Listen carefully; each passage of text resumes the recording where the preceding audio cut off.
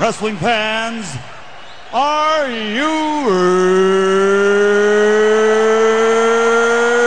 ready?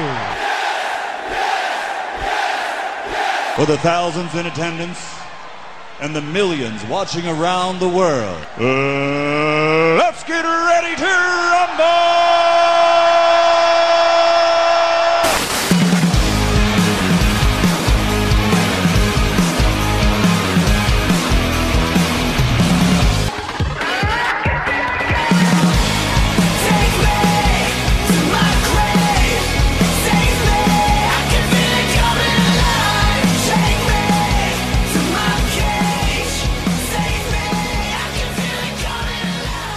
What's going on, guys? Welcome back to Wrestle Rant Radio for Thursday, February 2nd, 2023. I am Graham G. Matthews. Hope you guys are doing well and having a great week so far. A chaotic Royal Rumble weekend that I was in attendance for. Just got back a couple of days ago from San Antonio. Had a great time, not just the Rumble itself, but all the media events leading up to it. Went on a ghost tour in the city the day after. Stayed busy all weekend long. Well worth the trip. Great time. Looking forward to WrestleMania in a couple of short months. Before any of that, though, we are going to review the Rumble here on today's show, myself and Mr. Marceau. We don't have him for too long.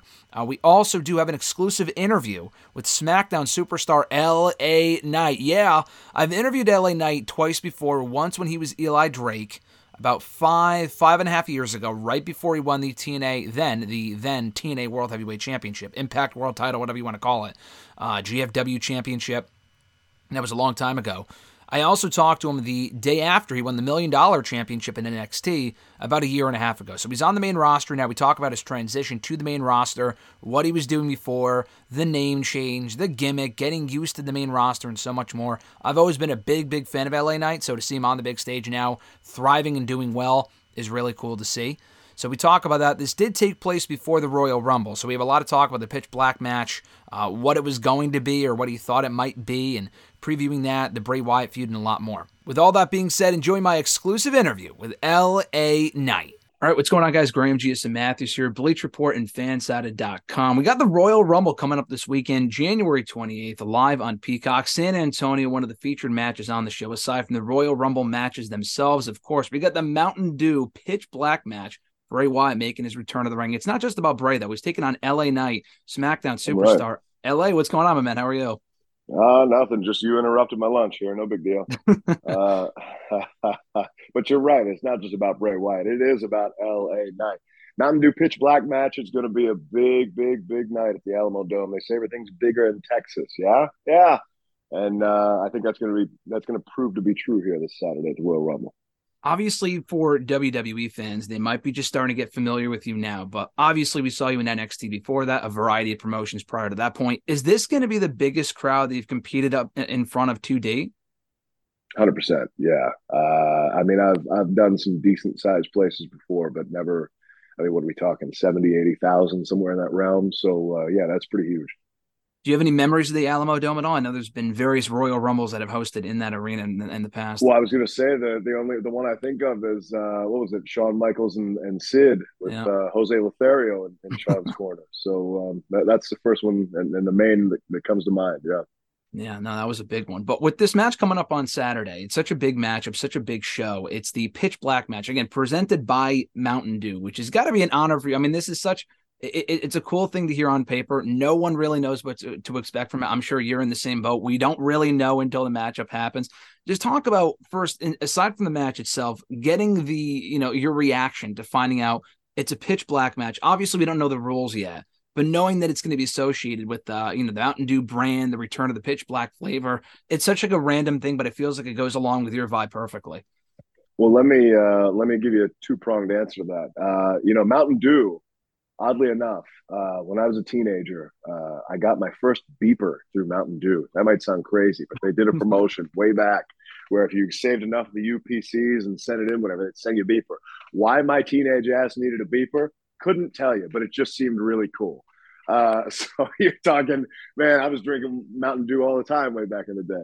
So now to now be associated, and of course now you're talking about the Pitch Black match, and a lot of people are going to get a lot of questions answered on Saturday, because I think a lot of people do have the question: what is a Pitch Black match? What's that going to be? And if I'm honest, I'm still going to find out because a lot of it's still a mystery to me. All I can tell you is at this point, I'm gearing up for a fight.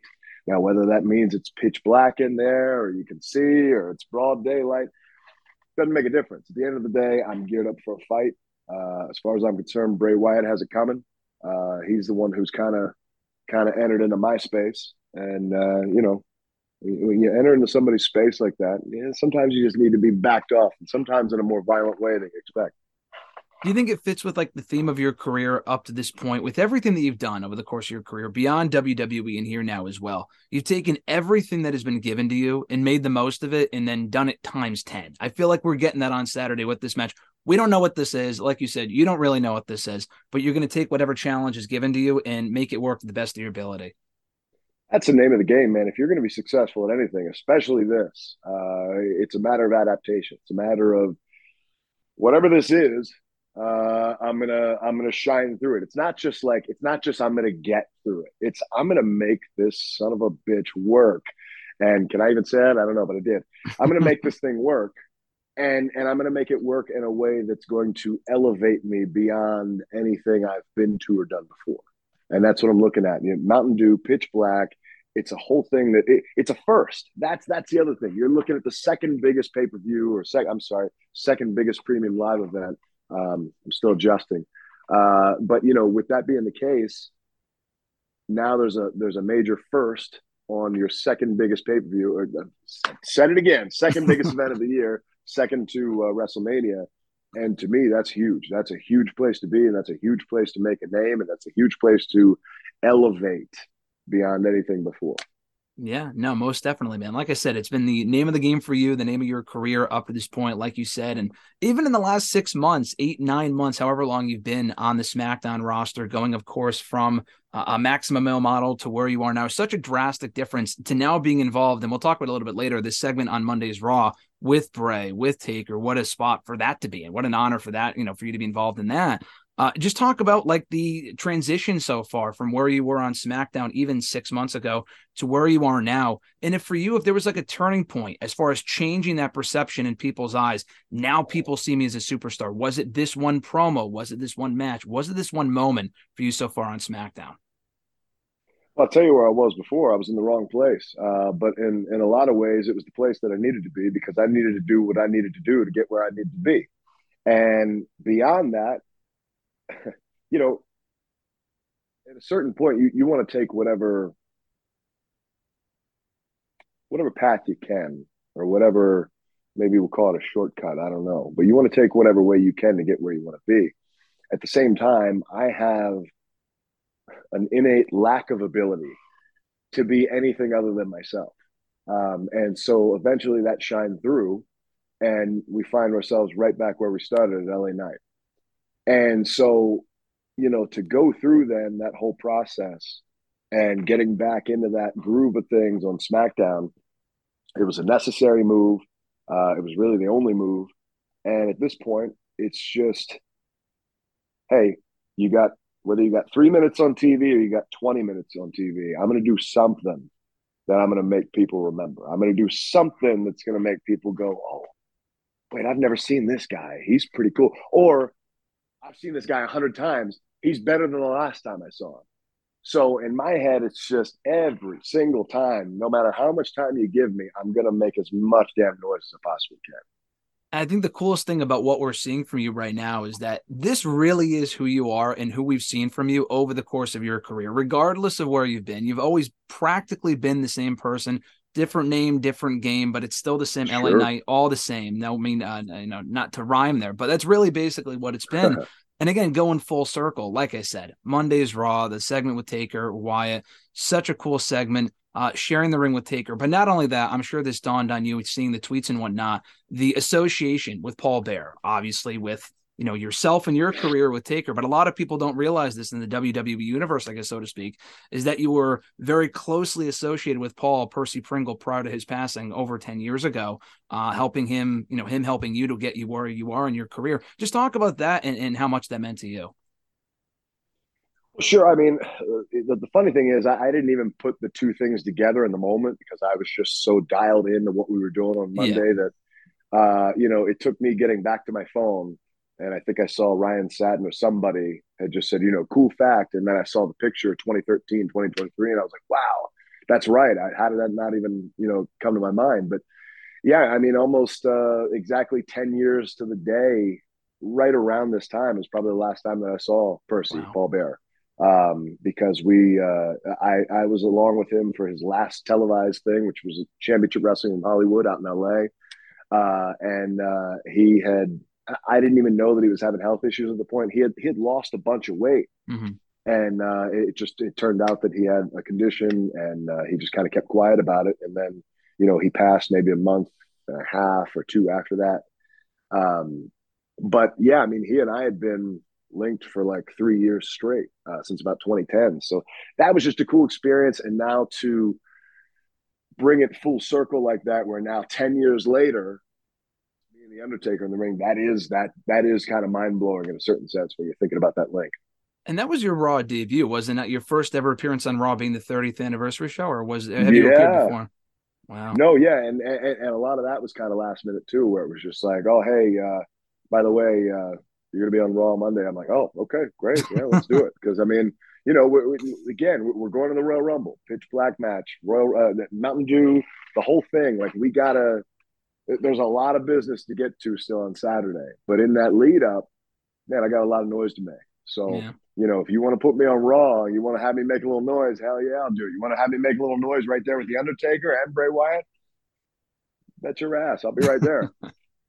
What a Raw debut. Like I said, 30th anniversary. You're in the ring with Bray, a current big star in WWE, Taker, one of the biggest stars of all time on such a show, such a cool stage to see you on before the Rumble on Saturday, like you said. I know you've talked about this before, and apologies if you mentioned this in other interviews, but you talk about being the same LA Knight, Eli Drake, wherever you've been. Different name, obviously. Some people get a choice. Some people get to keep the name. Some people don't. LA Knight has just rolled off the tongue. That's who everyone associates with you now. So it's even hard to remember a time where you were Eli Drake. But I know you've also talked in the past. We did an interview 5-6 years ago where you talked about, I think it's so fascinating, like actor credits and stuff like that. And you kind of just being known by different names, because obviously it depends on the promotion you're in, all over the Sure. place here. But just talk about that and the process of becoming LA Knight in WWE. Was that a choice on your end, or was it something you just kind of made the most of upon coming here a few years Well, ago? the funny thing is I've totally pulled back on that now, because now I've kind of, uh, man, I don't want to pull the curtain too far back, Mm-hmm. but yeah, I now like to kind of keep a little bit more mystique, so to Mm-hmm. speak. I don't want to let anybody in too much. Whereas, a few years ago, it was kind of like, I don't know where my career is going, what I'm going to be doing, this, that, whatever. So, and my social media posts are pretty sparing. It's mostly all business. Um, I don't really share a lot about, what's going on at home or this, that, whatever, because I would rather people imagine that, think about that, because now there's a particular illusion that might be there. There's a particular imagination that might be there, as opposed to me just blah, here's everything. Yeah. So there's an interesting mix there. My doorbell might ring here in about 3 seconds, but never mind that. I yeah, but I mean, as far as like you said, it's been pretty much, no matter what the name is, it's been the same thing, and not in a stale way, because I mean, there's still been evolutions. There's been things that have Yeah. changed and morphed over time, but at the core, at the end of the day, it's still me in Mm-hmm. there, and that's really kind of the important thing, because I think that's the best way to kind of make it work. I think Jack Nicholson one time said, make the character you. So Mm-hmm. whatever it is, I'm gonna make it me. Mm-hmm. And the different LA Knight that we're seeing now, a far cry from the hour-long conversation with Chris Van Vliet in your own apartment a couple of years ago. When you talk about pulling back the curtain a little bit, you've come a long way since then. And that was such a great interview. I go back and watch that all the time to kind of get a different version of you and how far you've grown since then. Just talking about that and every place you've been. And we're seeing the shirt on you now. You finally got merch on the main roster. I was looking forward to that shirt for a while, and they finally released it only a couple of months ago. How long did it take them to make that shirt? Because you were wearing that NXT a year ago. Yeah, so we had the black one, and it had LA Knight and the picture of me on it. Yeah, yeah, yeah. And I was just like, man, I just want a very basic shirt, something simple. And I was like, what if we just do the big giant LA with Knights just down there sneaking in? And so I'd kind of just drawn it up, and they were like, "Well, yeah, we'll think about it." But I mean, at NXT, I don't know how well the shirts do down there, so it's kind of like if you have one, that's probably enough. Mm-hmm. So I think there was maybe a little bit of hesitation on that part because I don't know what the sales were doing, and I think that's just in general with NXT, just because the viewing audience isn't as large as Raw or SmackDown. So I went on my own and I was just like, well, let me just make this shirt. And so I just got a couple of them made, and I was just like, I'm just gonna wear it and just, see if there's like a demand or anything like that. And so, things kind of went the way they did and progressed. And, I transitioned from NXT to then the main roster, and, you know, things went the way they did. So there wasn't really a need for an LA Knight shirt at that point in time. No. So when it finally came to pass and it was like, all right, well, do you want to do the old black shirt? And I was like, no, let's do this one. And so now here we are. And yeah, I dig this one. My only thing now, I would like to have a white with just black lettering. Nobody's got anything like that right now. Yeah. And it would just, I know it sounds kind of plain, it sounds kind of simple, but nobody's doing that. You already had a shirt like that with the Eli Drake shirt on Pro Wrestling You are Tees. correct. And that was kind of my mindset because, again, at that point in time, nobody had that. And that shirt goes with literally anything. You could wear that to the gym. Yeah. You could wear that for a night out. You could wear that just casual jeans and t-shirt, whatever you wanted to do. And that's the versatility of something like that is where I'm like, oh, this works. Yeah. And it's a V-neck too, so it doesn't even look like a wrestling shirt, Yeah. That's the best part about it. But you talk about the transition from NXT to the main roster. I think the last time we spoke when you were in NXT about a year and a half ago, being in NXT, everyone kind of located in Central Florida. You've been all over the country over the course of your career. Are you back in the LA area now, or are you still in Florida? No, I'm still in Florida. I would love to go back to LA. I love LA. I miss LA, but it's not in the cards right now. So maybe in a couple years, but if I'm honest, I don't see it right now. Not right now, but maybe not being based out of Florida, but WWE is headed to LA for the WrestleMania weekend coming up in just a few short months. Now that you're on the main roster, you got to be looking forward to that, right? That's got to be an awesome thing to look forward to. It's going to be a gigantic homecoming in my mind because I've spent most of my adult life in LA, at least about 10 years there. So yeah, to go there and have my first WrestleMania. And again, I'm not on the card yet; nothing's confirmed. But how could you not? Yeah, right. So it's LA in LA, 2023 WrestleMania. Yeah, that's a given. So yeah, that's crazy because to me, it's just I'm gonna have friends out there, family out there, stuff like that. I mean, my family's not from there, but just knowing what's going to go down, they're going to go out there. So that's going to be cool. It's a big opportunity again to make a lot of noise and on a giant stage and in a place where I've spent most of my adult life and had a lot of fun, ridiculously fun times. I think people are waiting to hear that awesome entrance music of yours on the grand stage, just given the ties that it has to the West Coast. Again, like I said, we talked to this last time we spoke a couple of years ago, but the California love vibe to it, everything else you got going on there, it just fits Mania in LA. We got to hear that on the grand stage. Hell, it should be the WrestleMania theme song as far as I'm concerned. Most definitely.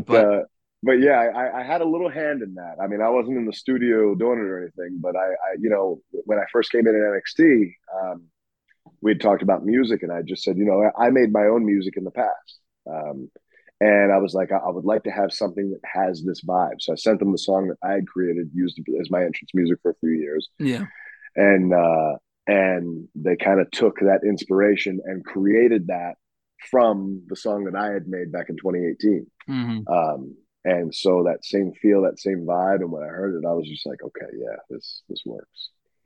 this slaps, as the kids say. Yeah, no, it definitely sounds similar. And as we wind down here, LA, last question for you as we head into the Mountain Dew Pitch Black match coming up on Saturday. Speaking of Mania, I'm sure you see all the rumors. You see. Am all I the hopped reports. up on Pitch Black right now? Is that your question? Yeah.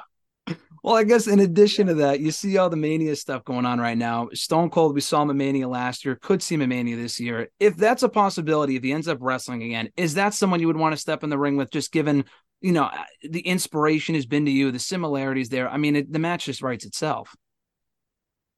Well, hell yeah. I mean, again, you're talking making a big noise on a big stage and with another big name.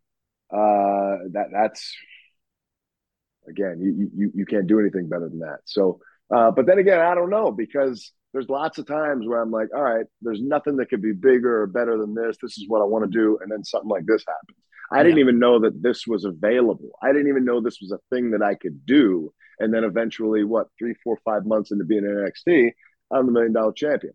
So, I say that, and yes, Austin would be an amazing, but who knows? There could be things under my nose that I haven't even considered that could come up for WrestleMania. But as it stands right now, yeah, I mean, I can't think of a bigger, better situation, something like that. Now, is that something that will or could happen? Who knows? Only time will tell. But I would make the damnedest of that and make sure to make a whole lot of noise. But before we get to that, though, like I said, Mountain Dew pitch black match. You yourself and Bray Wyatt coming up on Saturday. WWE Royal Rumble San Antonio, the Alamo Dome on Peacock, 8 p.m. LA night. This is going to be awesome. We're looking forward to seeing you on your first. Is this your first premium live event for WWE, right?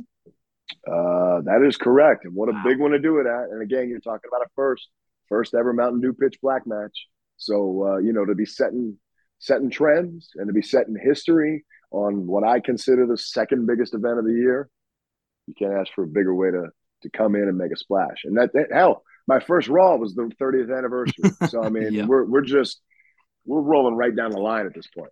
2023, the year of LA Night. LA, great time talking to you. Great time talking. You're always talking to everyone else. Longtime fan, man. I appreciate it. Keep up the great work. Hey, do me a favor. If anybody ever asks you whose game it is, you already know. LA Knight's game. There we go. Yeah. Take care, brother. Thanks so much. All right, man. I'll see you. Big thanks to LA Knight for the time. Awesome time chatting with him. Be sure to check out the video version of that interview when it drops over on my YouTube channel soon over at youtube.com/WrestleRant. And I implore that you do. His background was sick. And also the article version over on fansidedailyDDT.com. Now, before we get to my conversation with Mr. Marceau, we were on such a short time leash today, as when we recorded this earlier today, I had to attend the Shawn Michaels conference call before NXT, what is it this weekend? Vengeance Day. They do a quarterly conference call, or a pre-takeover conference call, whatever, hosted by Shawn Michaels. My first time attending one over Zoom. It was really cool. Got to ask Shawn a question. That actually coincided that happened right after I talked to Mr. Marceau. We didn't have a ton of time to talk today. He was busy. I've been busy. So we kind of had to keep it short. Because we kept it short, I honestly completely forgot about Vengeance Day, speaking of which, coming up on Saturday in our preview and predictions for that show. I was going to try to squeeze him in at the end there real quickly.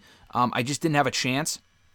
So I figured before I throw it to my conversation with Mr. Marceau, real quickly, we can go down the full card for the show coming up on Saturday, NXT Vengeance Day. And this won't take too long because I feel like the card is pretty straightforward, but regardless of what version of NXT it is, whether it's the black and gold or the NXT 2.0 era, regardless, for the last year and a half since the death of the TakeOver specials, the live specials they have done, whether it be Halloween Havoc, Deadline I thought was a really good show, any of the other ones they've done in the last couple of years have actually been pretty good. They tend to do their best work on the live specials. I expect this to be no exception.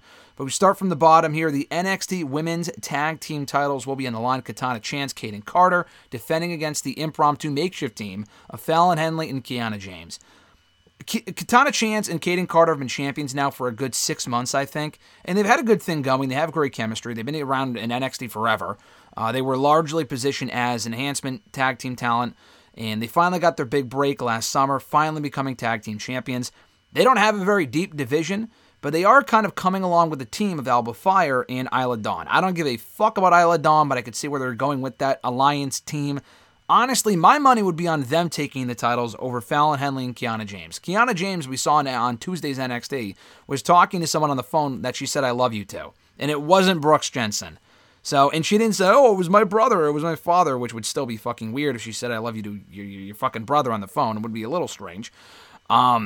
But even still, I think the turn is coming on Saturday. It kind of feels like Kiana James and Duke Hudson are doing the exact same thing. I feel like we're getting a turn in either one of the matches, whether it be the NXT Tag Team title match with Duke Hudson or Kiana James. And this one I totally expected. I feel like Fallon Henley, and Kiana James will have their falling out here, and Katana and Kayden Carter will retain the titles. Speaking of the NXT Tag Team Championship, the New Day will defend against Gallus, Pretty Deadly, and Chase U as Andre Chase and Duke Hudson advanced on Tuesday's NXT via a qualifier triple threat tag team match. This should be a good match. I don't think it's elimination style, just a standard fatal 4-way tag team match. The New Day have done well in NXT. It's been fun to see them on the brand, defending the championships, having some quality matches. I feel like they've only been around to help with the live sales, or the live, being back on the road and helping with the live attendance sales for this show. I could maybe see them retaining here and then being champions through Stand and Deliver. I think that's very possible. I'm not sure if their schedule will allow that with WrestleMania coming up. Now, granted, Dolph Ziggler was the fucking NXT champion going into WrestleMania weekend last year. New Day are bigger deals, I would say, than Dolph Ziggler, but I could see there being a chance of them retaining here. I'm going to go out on a limb and say that Pretty Deadly get the belts back. I feel like we are going to get a New Day Pretty Deadly match, a rematch again at some point. Maybe we get it at Stand and Deliver, and that's where Pretty Deadly get their win back over New Day. I'm going to say Pretty Deadly get their win back here. They have won fatal 4-way tag team title matches before, that being Worlds Collide back in September. Chase U is over, but Duke Hudson is clearly up to something. And Gallus, I like Gallus. I don't know if they win here. So I'm going to go with Pretty Deadly taking the tag team titles back from the New Day only a couple of months after losing them. We then move on to the NXT Women's Championship match, triple threat, Roxanne Perez, Gigi Dolan, Jacy Jayne. Gigi and Jacy were teasing tension for a few weeks before revealing it was ultimately a ruse last week on the show. So they're clearly in cahoots. It's basically a handicap match as it currently stands. Roxanne did say on Tuesday's show, I feel like what you guys said to each other last week during the summit, there was some truth to some of that. So I feel like we will see a spot where Gigi and Jacy have to choose between who's going to get the pin, blah, blah, blah. They did fight in that Battle Royal. I mean, they may have been in cahoots for the last couple of weeks, but they weren't in that Battle Royal when they were clearly trying to fight against each other for that shot. So when push comes to shove, I feel like we will see them maybe not split, but at least have that cost them the win here where they can't decide who's going to pick up the win and become champion, and they'll kind of have their falling out, if only for this match. Roxanne retains as she should. She just became champion, less than 2 months ago. So I have Roxanne winning there. 2 out of 3 falls match, Apollo Crews and Carmelo Hayes. This should steal the show. I think the entire card should be solid. Shawn Michaels actually did say during the conference call earlier today that Crews and Hayes is expected to steal the show in his opinion. He's expecting that match to be the best of the night, the one he's looking forward to the most. And he fucking books this shit. And that's the match he's looking forward to. It's not a surprise he's a Carmelo Hayes guy. That comes as no shock whatsoever. Hayes is great. He lost to Crews in a tag team match a couple of weeks ago. He beat Crews on NXT about a month ago. I feel like he goes 2-0 on Crews here. Maybe not going 2 falls straight, but I'm saying like in singles competition, he picks up 2 straight wins over Apollo Crews. There's no real reason for Apollo to win this. Maybe Apollo wins and they set up a rubber match, but this has a stipulation. What would be the point of that? I would just have Carmelo win here, and by default become the new number 1 contender to the NXT Championship for Stand and Deliver against whoever the NXT Champion is, which we'll get to in a moment. The NXT North American Championship, Wesley and Dijak. Wesley's been champion for a couple of months now. He won it all the way back at Halloween Havoc, which I guess was 4 months ago, 3.5 months ago. Doesn't feel like it. Feels like it was just last month. He's defended against Carmelo Hayes in an awesome TV match. He had that match on TV with Tony D'Angelo about a month ago, a little over a month ago. I'm going to go Dijak. I don't know if Wesley retains here and Dijak just loses and that's it for him. He's clearly back in NXT for a reason. Crews may not have been able to have picked up any championship gold while in NXT, but I feel like Dijak will. I'm going to go Dijak, new North American champion, finally winning the championship that eluded him his entire time in NXT years ago. So I think Dijak picks up the belt here. And then the main event, a steel cage match for the NXT Championship. Easy for me to say, I guess. Braun Breaker defending against Grayson Waller. Their first match was good, but never really got out of first gear. That wonky finish I thought was silly. They did it by design to set up this rematch. I think Braun Breaker retains, like I said earlier. I think Carmelo Hayes moves on to Stand and Deliver as the NXT Champion. And you can't have him do that unless Braun Breaker is the champion. Braun Breaker and Hayes is easily the biggest match they can do right now in NXT that they haven't done yet. Shockingly, in the last year plus of NXT 2.0, they haven't done Hayes versus Breaker one-on-one. To my memory, anyway. And if they have, it wasn't as important as it would be over Stand and Deliver weekend. So I think Breaker retains, walks into Stand and Deliver. Stand and Deliver his 1-year anniversary as NXT champion, and loses it to Hayes there. Grayson Waller is easily, unquestionably main roster bound, rather. I don't know if he gets called up after this show or after WrestleMania would be my guess. But still, I think he has a good showing in defeat before falling short to Braun Breaker in the main event on the show.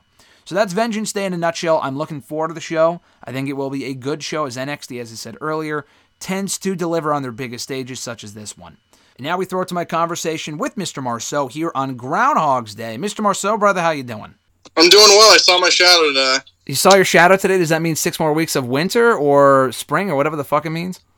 Yeah, 6 more weeks of winter. Six more weeks of winter. Yeah, that's what it is. It's. I guess it's the same thing. It's either 6 more weeks till winter or 6 more weeks till you get to spring. So I guess you could say either way. Okay. It basically is the same thing, but I haven't followed that too closely in a couple of years. I got to go watch the Bill Murray Groundhog Day movie. That actually is my Groundhog Day tradition. That's a great movie if you haven't seen it. But listen, we got the Royal Rumble weekend in the books from last weekend. It was not Groundhog Day last week, as in we get the same thing every year. We actually had 2 fresh winners for the Royal Rumble for the first time in a couple of years.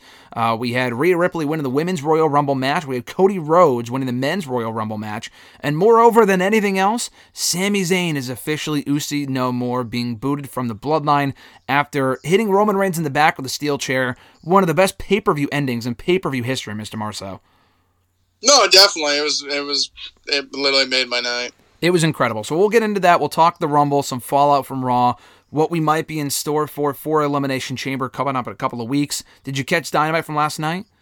I did. I watched it last night when I got home. We got a new TNT champion. We won't really talk too much about that. We don't have too much time today, but we'll talk mostly about the Rumble, some fallout from Raw, get your quick thoughts on Dynamite, and we'll head on out of here. But starting with the Rumble, the weekend itself I was there for in San Antonio, had a great time. A lot of different shit going on. The show itself, I thought, delivered. Triple H's first Royal Rumble pay-per-view since taking charge of creative last summer. And I thought overall he did a pretty good job. The undercard matches were really nothing to write home about. Alexa Bliss, Bianca Belair, Raw Women's Championship match, unfortunately not really overly memorable at all.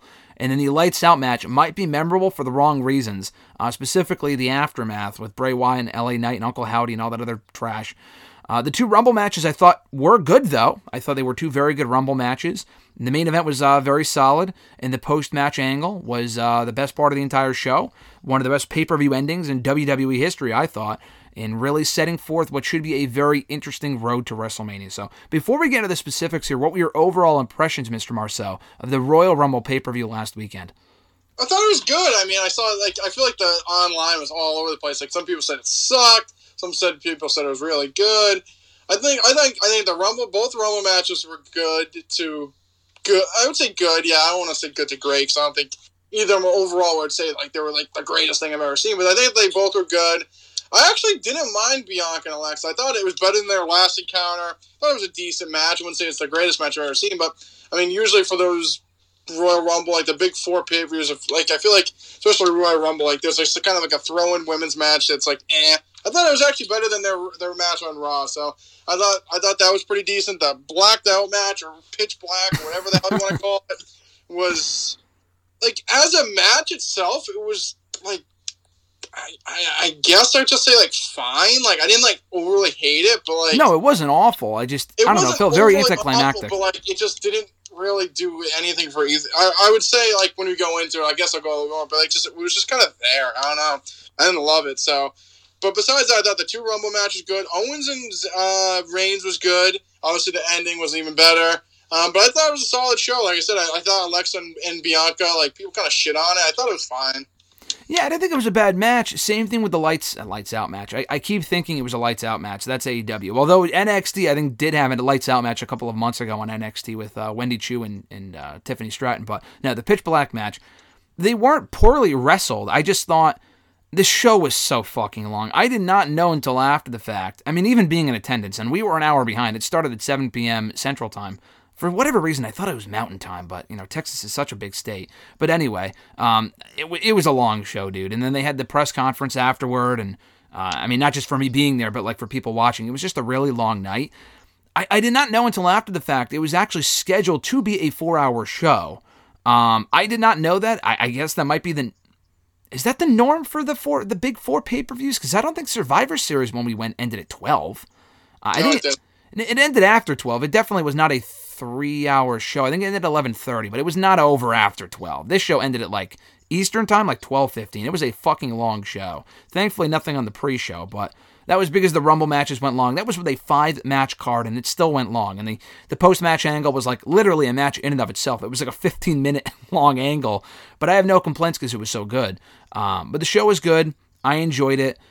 Did set up some interesting stuff for WrestleMania. I agree, though. I thought the Rumble matches themselves were good. I've seen a lot of discourse in the last couple days. Which one was stronger? That night I was talking to people. Women's, men's. I think I had more fun with the women's, especially the second half, which I wasn't expecting because you and I talked about here on the show. Crow, buddy. What'd you say? Eat some crow.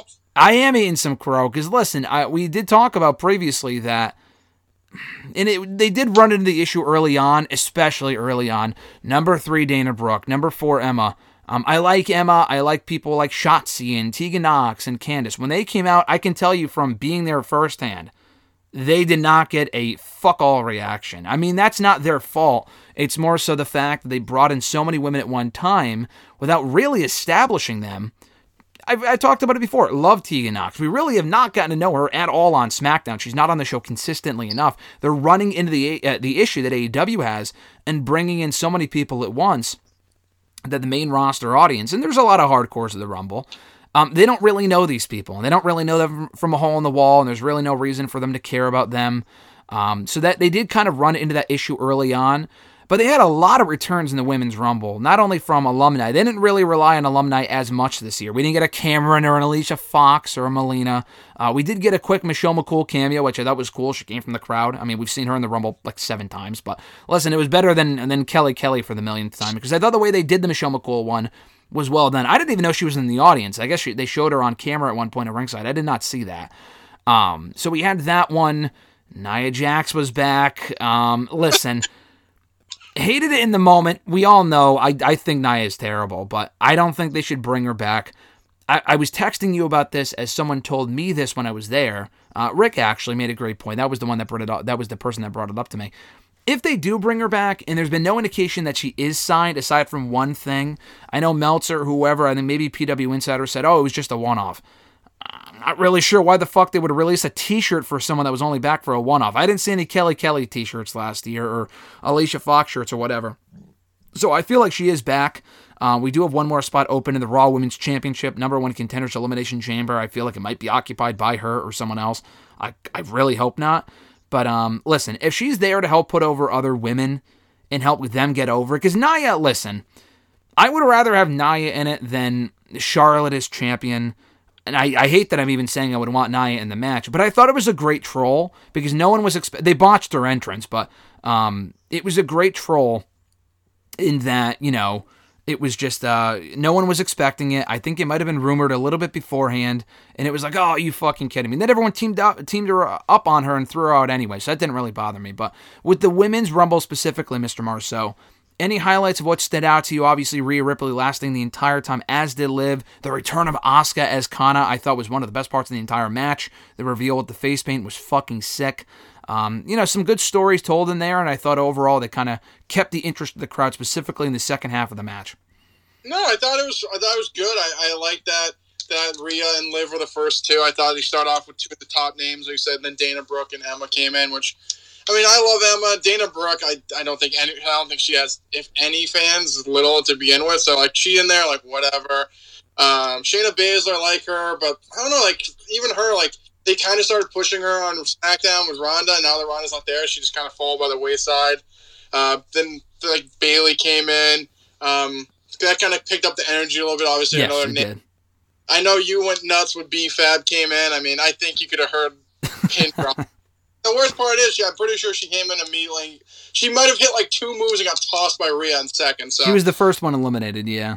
Yeah, and then I liked Roxanne. I wish she was in a little bit longer. I did see a report that they wanted to keep it short with her because she has a ton coming up, which I get to a point, but I mean, I wish she was in there longer. She got probably one of the bigger pops, and I mean, for the little time she was in there, she shined the whole time, which obviously that's the point of the Rumble, to get there and shine. But I thought she came off one of the better people. Obviously, the people we don't really know, but I mean, I'm pretty sure she's local to that area anyway, so she got a decent pop to begin with. Yeah, she got a good reaction. Yeah.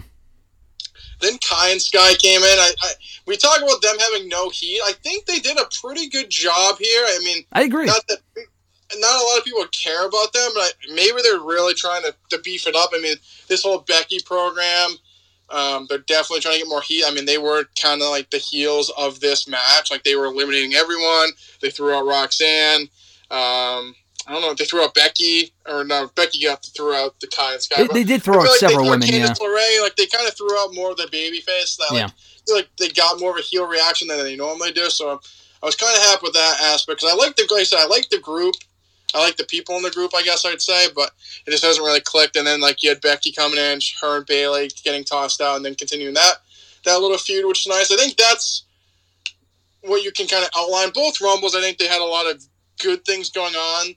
It was more storyline based, which is nice, and I feel like they continued that into the match and probably continue out of it. But I thought the women's was just solid. The last three came down to Rhea, Liv, and Asuka. I thought the finish itself I thought the men's was really good when they kind of had like that lawn out finish with Gunther and Cody. But I think I even liked one a little bit more. Like, all three girls are on the apron. Mm-hmm. Asuka goes to miss Rhea. You think she's going to get her, hits Liv, and you're like, oh, she's done.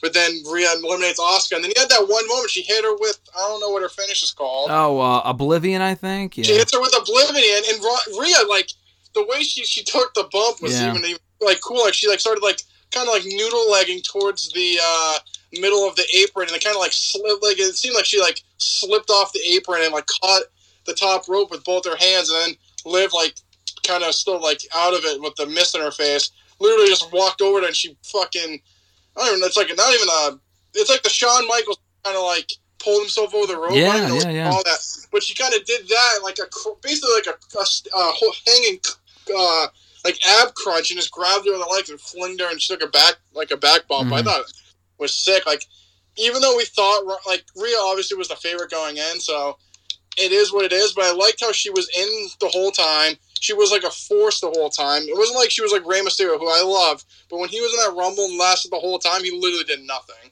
He just like sat in the corner and wasn't really a factor pretty much the whole match. I liked how Rhea, like, she ran the gauntlet. She like was a key part of the match, and she won. And even though it was predictable, I liked how she came and won. And I think that's what I liked this one even a little bit better, because like Cody coming back, I didn't love that he was 30. I didn't like that at all. I hated that, especially that he was announced. If he was a surprise, it would have been great. But like him coming back, obviously at 29 when he's not coming out, you knew he was 30, and you're like, okay, I guess. Like, Rhea can actually claim, like, I went through 29 other women because she was in the match all the time. Cody's like, I went through 29 other guys. Like, no, you didn't. When you came in, there was like 5 people left. So. But no, I like the women's one. I'm glad I was right. I'm glad you can eat crow, and I'm glad it was a good match. No, I liked it. I loved the finish. I agree. I thought it was really well done. I did think it was weird. They had the babyface win from 30, and the female win from number 1. No major complaints, though, with the winners. I love that Cody won. I love that Rhea won. We picked them. I'm glad they went with them. They didn't switch it up for, swerve for the sake of a swerve. That would have been dumb. No, I really, really liked it. I thought Rhea had a stellar showing. Gunther, same thing, like you said with Rhea. Like, she was in it for the whole time. She actually did stuff, as did Gunther. That multi-minute match that we got at the end of the men's one with Cody and Gunther was great. He came away from this match looking like a real star. And I really loved both matches a lot. I not love them, but I thought both matches were quite good, and the finishes were fantastic. Two of the better Rumble finishes I've seen in a long time. It's up there with Bianca and Rhea from 2021, because that one could have gone either way. This one, you kind of had a feeling Rhea would win, but I'm glad they actually went with Rhea as opposed to Liv. So Rhea is indeed challenging Charlotte Flair for the SmackDown Women's Championship at WrestleMania. We found out on the next night's Raw. Looking to settle a score from 3 years ago, and Charlotte beat her for the NXT Women's Championship at WrestleMania 36 and for the Raw Women's Championship back in 2021. So Rhea has never before beaten Charlotte Flair. Tag team stuff, single stuff, triple threats, has never beaten Charlotte before. What are your thoughts on that match being made official? Because all signs pointed to it being Rhea and Bianca. They've teased it. They planted the seeds. I thought it would be that match. I wanted to see that match. Charlotte and Rhea is fine, though, because, again, it does make a little bit more sense why Rhea would want Charlotte to kind of exercise that demon from a few years ago, and now Bianca gets a fresh challenger instead. So, honestly, I'm totally okay with this, and I'm looking forward to Rhea hopefully it would be dumb if she didn't, beating Charlotte for the SmackDown Women's title at WrestleMania. No, I liked it. I thought it was good. I'm glad she's going after Charlotte. I think the SmackDown's women's division specifically needs a shakeup. So Rhea going to SmackDown, being the one, like, who's she going to face? Raquel? Like, no. I mean, and she could have, honestly. Raquel, I will say real quick, she got a good reaction, a much better reaction than I was expecting at the pay-per-view. I mean, she's also from Texas, so. No, even still, I thought they wouldn't care, to be honest. No, I feel like the hometown people usually get a little bit better pop. Okay. But no, I mean, I'm glad she's going after Charlotte. Like I said, kind of like doing that wrong, trying to finally beat Charlotte. And I think obviously this should be her time. I mean, I hope to God she doesn't lose again. She'd just be buried at that point. But no, I'm glad she's going to SmackDown. I feel like they need a shake-up. They just have had the same, like, 6 women contending for the belt since Ronda won it last year, and even with Liv having the belt, like, it's just always been like, 5 women challenge, whoever wins gets a title shot, and the person never has a chance to win. So I'm glad Rhea's going there, and then I guess we'll see what happens with Raw. I'm kind of more interested to see what they do with Raw, because I just, not that it's the sexiest match of all time, but like looking at the Elimination Chamber, like there's good women in there, but I'm just like, I think assuming it'd probably be Asuka, but I'm interested to see what happens on that aspect. Well, we don't know because we have that qualifier next week. It's Meech and Candice. I'm sorry, I can't say Doudrop anymore. It's Piper Niven. Great to see her back as well. Piper Niven and the returning Carmella, who was also back. Why they didn't put Carmella in the Rumble? Maybe they felt they had too many returns. I don't know, but I mean, that was a little. They were just like, "Oh, Carmella's back." I'm like, "Okay, that's weird. She's been gone for like fucking 6 months, but whatever." Good to see her back. That's a qualifier next week. I assume Carmella wins. If not, because they kind of teased Carmella and Asuka backstage on Raw this week. I mean, Piper would be great. Candice and Meechin cancel out because they're going for the tag titles likely soon. And then for the other spot, like I said, I really, really hope it's not Nia Jax. I could see a scenario, though, where that final spot goes to Ronda Rousey, who we have not seen since losing the SmackDown Women's title to Charlotte about a month ago on SmackDown. And I could see her being in that match because... Let's map this out real quick, because what do you do? Bianca and Ronda is a fresh match. It is a bigger marquee match for Mania. I'm not really sure how much star power Ronda has left, to be honest with you, but, she still is a notable name. They might want to put her in a title match at Mania. I could see them doing that. I don't really want to... I would much rather see Asuka and Belair, even though we've seen that match before. This version of Asuka is fucking awesome. So if Asuka's not going for the championship, I don't really know what you do with her. She's already feuded with Bayley. She's feuded with Becky. I don't want to see either of those 2 matches again. I'd rather see Asuka and Bianca in a one-on-one feud. Do you do Becky and Ronda and reignite that feud, not over a championship? I mean, I think that'd be fine. I'm not sure how many people would want to see it. I just think dragging on Becky and Bayley through WrestleMania also isn't really a viable option either, because I'm kind of ready for that rivalry to be over as well. Yeah, I was going to say, I think, like, looking at this match, I think on paper right now, I think it would be Asuka's like there should be the shoe-in to win. Looking at what happened now, obviously we don't know who else is going to be in the match. Like, I did see reports that they were saying, like, oh, yeah, Bayley and Becky's going to be at WrestleMania. I'm like, you're going to drag this out for another 2 months? 2 months? It's already been dragged out over, like, a month or two. It's been, like, 3 months. They started the Survivor Series, dude. Exactly, but I'm just like, no thanks. Like, I'm pretty sure they're facing off. Aren't they facing next week in a steel cage? Yes, they are, yeah. So how are you gonna draw it out even longer? Like, are they going to take Rue and cut her head off? Like, I don't want any issue. I don't want any damage to a child. But like, how else could you drag it out another 2 months? No, listen. I've actually liked the feud. I think they've done a good job with it, making it personal. But I feel like they've gotten all that they can out of it. They've done all the matches. Becky's faced the other Damage Control members. This would be their second match coming up. They can have a rubber match if Becky wins on Monday. I don't know. That doesn't really... like you said, you have to drag it out another 2 months. And they're not even both going to be in the chamber. Only one of them would be, if at all. Do you think their match on Monday might be a qualifier? Because currently there's no indication either of them will be at the pay-per-view. I mean, yeah, no. I feel like if you put, perfect example is, like, I feel like if Becky wins, they put her in, then, like, Damage Control is going to cost her, and then we're going to drag it out even longer. So, I don't know. I think it's a good match. I think, like, if you just did Becky and Bayley at WrestleMania, no title, I think it's a good match. I think it's a really good match, a really good non-women's title match. I just think for how long it's dragged out, I don't see it lasting. It even last 2 more months, and I just feel like at WrestleMania, people just wouldn't care at that point. It's been so long. Yeah, no, I think for as little as people want to see it, I do think Ronda and Becky would make more sense. Because at least there's history there. We haven't seen it one-on-one. I guess you could do Ronda in the tag title picture. Listen, I don't really care too much about Ronda being in the Mania matches at all, but I'm just saying I'm looking at it from their standpoint. If she's still around and she's not done yet, then I could see them probably... What'd you say? Should have done her and Becky last year. Yeah, but in retrospect, listen, I agree. We talked about at the time that it would have been a mistake to not do it. In retrospect, they made the right decision. Bianca beating Becky was, first of all, the best WrestleMania women's match of all time. Second of all, it was the better story, and it just made more sense. So. True, but now you're never... Like you said, Ronda is literally as cold as she's ever been. I agree, but I'm glad... I feel like, I think it's fine that we never got it, though. I think it's okay. I'm okay. Honestly, if it was between that match and what we got, and the only drawback is you never get Becky and Ronda, I'm okay with that. I'm on it because we got to do it. I agree. Like as an in-ring match, obviously Becky and Bianca was going to be better, but I feel like the whole point of Ronda coming in is to draw money and draw eyes. And at the time, like now, she is as interesting. She's literally the least interesting she's been since she's been in the company. And I feel like they let that marquee match just go by the wayside. Like they could still do it, but I just don't think people would care. And they wouldn't. They wouldn't. But at the same time, I agree. But at the same time, I think with what they did instead, they made a new star in Bianca. Yes, you can say that they made a new star with her the year before, but they fucked her over at SummerSlam. And listen, if they didn't do that, she probably would have been fine. But they fucked her over at SummerSlam in 2021. No, I agree. The only way they I'm just giving you the business side. No. I agree too. I think I'm looking at it from the other end where it's like, yeah, you're right. They did ruin whatever they kind of had in Ronda by not doing that match. I mean, granted, you could have made money off a Charlotte match, but the feud sucked, and Ronda just, on her part, it's partially her fault. She just hasn't really, her promos have been awful, her matches haven't been overly great. She really hasn't held up her end of the bargain either.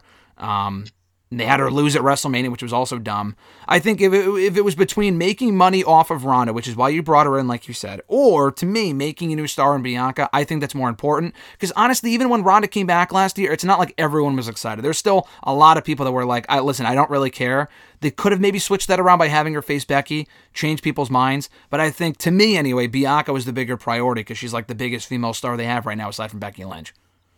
Yeah, I mean, like I said, you can look at it both ways. I just feel like the reason I brought Ronda in was to bring star recognition and draw money and draw different eyes. Like, yeah, Bianca's great. I think she's a great addition to be a big star, but, like, I feel like she'll never be as hot as Ronda Rousey ever was. So I feel like you got to look at it both ways, but I get, like, if you're worried about the company itself and growing big stars, or growing big new stars, Bianca would be more of a priority. It's like the business, you'd rather see Ronda, but like as like a talent thing, you'd rather see Bianca because there's longevity and stuff like that, and she's a better wrestler in general. So I guess they're two different kind of things. Business-wise, you'd probably want Ronda as like a talent development or just like a fan. You'd rather see Ronda with her or Bianca because she's just a better overall wrestler. Well, she's just better just in general of the WWE. Yeah, she's better in general.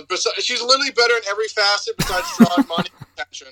Yeah, but listen, I know Ronda's a big name, but the thing is like you said that Bianca may never be as big of a name as Ronda, which, yes, in the UFC, yes. UFC Ronda, I agree. WWE Ronda, I think Bianca is already as big of a star, if not a bigger star than Ronda was in 2018, in my opinion. Yeah, I'm just saying as a global thing. Like, everyone knows. A lot of people know who Ronda Rousey is, even if you don't watch the UFC. Correct. Not a lot of people know who Bianca Belair is. It's kind of like that aspect. And I also think, too, they still could have not done Becky and Ronda last year, but also still used Ronda in a meaningful way on SmackDown, and they dropped the ball with that, too.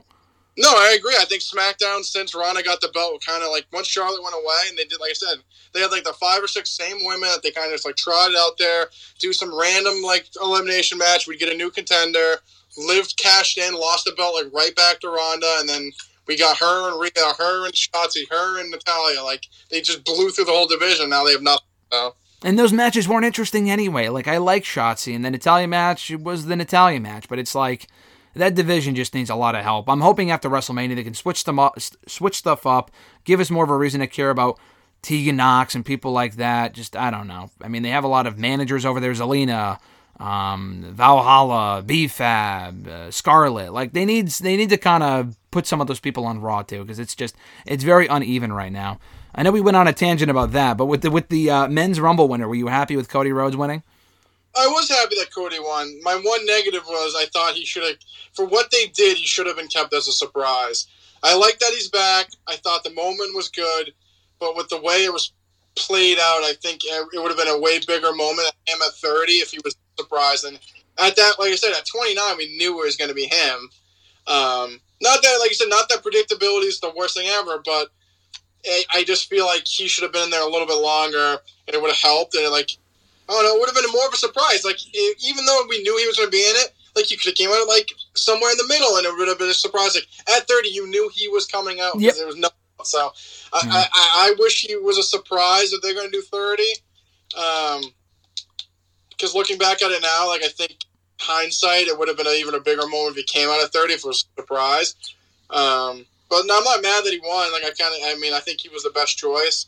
I think, like, the little match him and Gunther had at the end was great.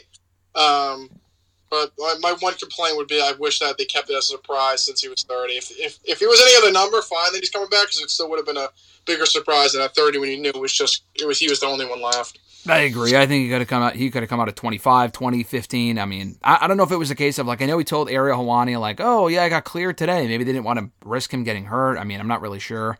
I thought doing 1 in 30 as the last people in the Rumble for both Rumbles, to me, was lazy. I mean, I like the finishes of both, but it's like, okay, what's the fucking odds of that happening? I really hope we don't get another winner from 1 or 30 for a long time, because we saw with Edge 2 years ago, he won from number 1. Brock won from 30 last year. It's like, all right, can we have like a fucking middle number one of these years? I mean, they just kind of got overboard with it. But beyond that, I liked it. I agree with that. Edge was kind of predictable he'd be in it. Booker T was a nice surprise. I heard he wasn't supposed to be in it until like that day he got asked. He said, so that was weird. I don't know if someone else was supposed to be in it in his spot. You know, maybe Pat McAfee, but Pat McAfee also said on his show, everyone's talking on their podcast, Pat McAfee said that the original idea was for him to be in the Rumble, but he told them a couple of months ago, listen, I can't get into shape. My wife's having a kid, blah, blah, blah. I got game day, college football, blah, blah, blah. So he couldn't do it, but they knew that a while ago. So I don't know what fell through with the Booker entrant, but it was cool to see him in there.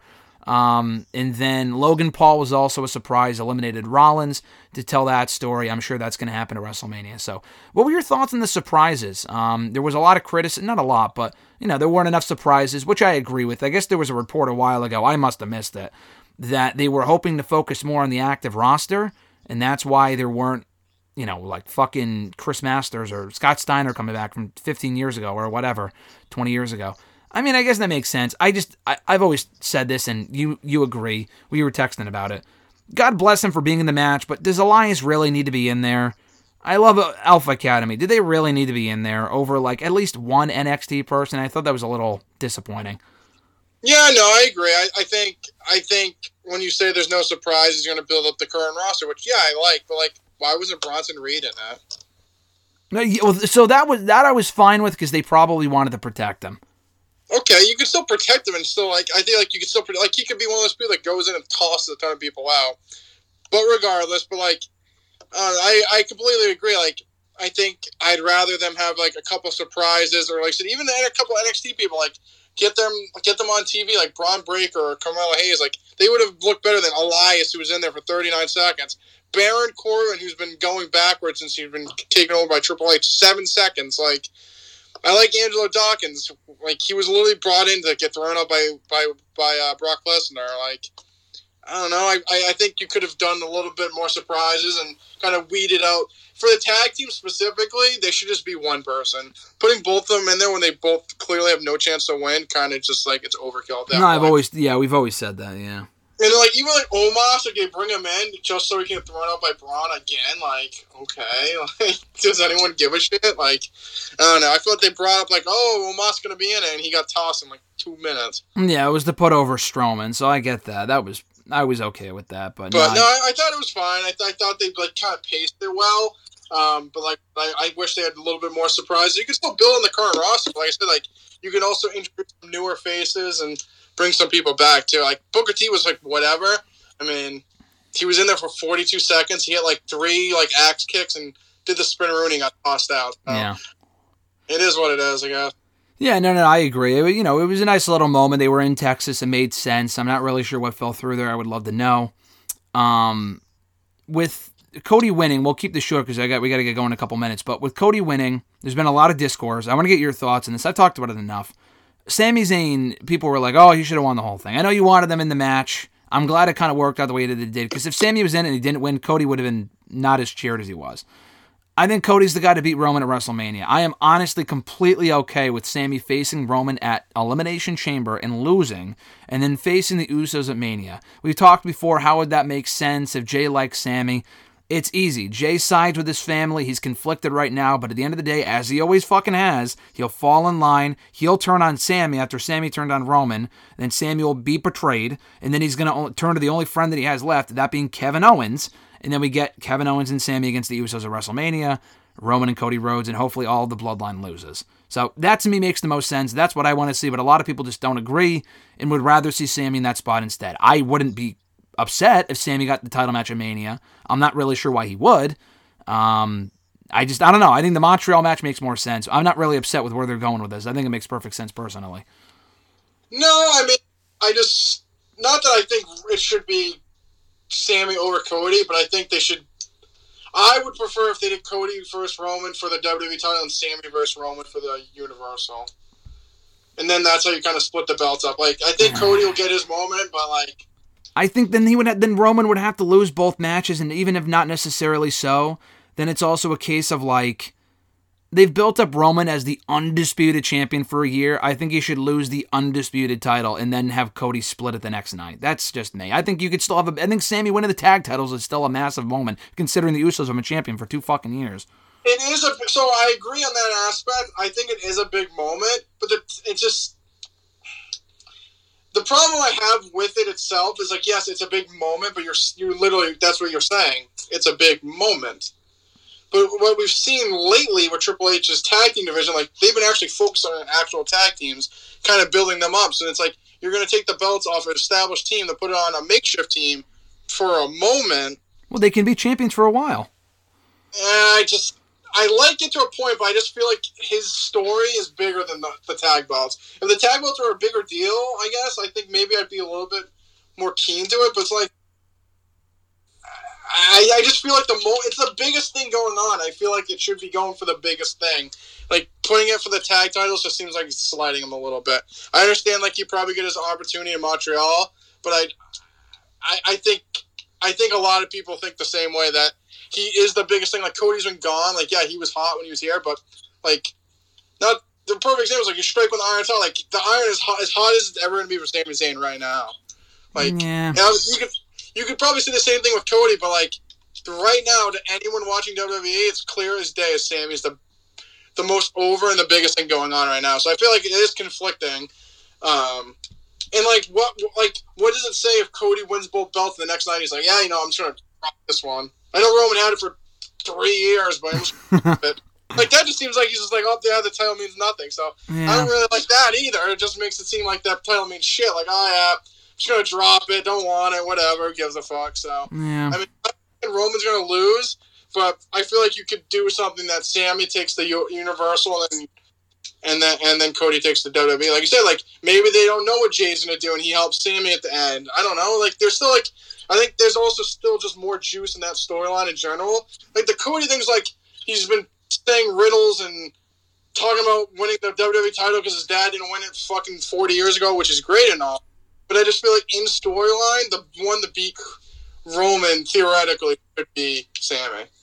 Yeah, I agree. Someone in that story, like, it's the biggest thing going. It's been going on for 7-8 months at this point. Like, it's been almost a year that they've been telling this story with Sami and the Bloodline. Like, it just feels like the way it's going, someone from them should be the one to beat Roman. I agree. I don't agree, but I see your point. So, like, I think Cody should, like, it's weird because I think Cody obviously, like, he should win the WWE belt because I feel like that's what the story they're telling there. But, like, Sami or Jay should be the one to get their final comeuppance on Roman. Like, theoretically, if you're going long-term storytelling, like, Jay was the first one to, like, be in the Bloodline. Like, Roman, like, beat the fuck out of him. He basically, like, instead of, like, sticking up for himself, the Usos, like, eventually just joined Roman after he treated him like shit. They've been doing his dirty work for 3 years, and Sami's finally the one that showed Jay, like, hey, you can stand up to Roman, because he just did it, and you can tell the story there. I feel like the story itself is there, not with Cody. Cody's more about the belt itself, but Sammy's more about the individual and the actual story. I mean, I think it's better than Jay. Jay winning the belt would just be, again, that's, you talk about moments, that's a fucking moment. That's it. Yeah, seriously, main event Jay Uso, I'd fucking cry. I don't see him being champion for more than 2 months. I don't know. Well, I mean, it is what it, like I said, there are a lot of moments. I agree. Like Liv winning the belt was a moment. Like she held the belt. Well, I mean that was different though. She could have stayed at that level, and the follow up was weak. That was different. No, I agree. I just, like I said, I feel like some things, especially WrestleMania, though, I feel like a lot of times WrestleMania is more about the moment than the actual like follow up. Yeah. Follow up. True. We'll talk more about this next week. We'll talk all about more. We have plenty more to say about Cody Rhodes winning the Rumble, the Bloodline fallout. We'll get more on SmackDown this coming week. Next week we'll break down Vengeance Day as well. The NXT event coming up this weekend. We'll talk about that next week. We didn't have a chance to talk Dynamite today, but we'll talk about that next week as well. We got a new AEW TNT champion, so we'll discuss that next week. Mr. Marcel, great time as always, brother. I look forward to seeing you very, very soon. Same here. I didn't know, honestly, I didn't know that's what you were going to ask me, so I was like, yep. Ask you what? No, I was just going to throw in that we didn't talk about this at all. I just want to throw it in. The fucking blacked out match was terrible. The match itself was fine. I know, we talked about it earlier a little bit. We'll talk about it at a later time, but I just want people to know it was bizarre. Yeah, no, the fallout was awful. The match was fine. The match was okay. The fallout I honestly, at this point, I'll just say this quickly, don't care. I don't care about the Uncle Howdy stuff. I just don't. I'm sorry. I just don't. I mean, I completely agree. Yeah, I don't know. We'll shit on it some more next week. We'll talk about it in depth. We'll see what happens on SmackDown. Have a great weekend, brother. I'll talk to you soon. I'll talk to you. Adios.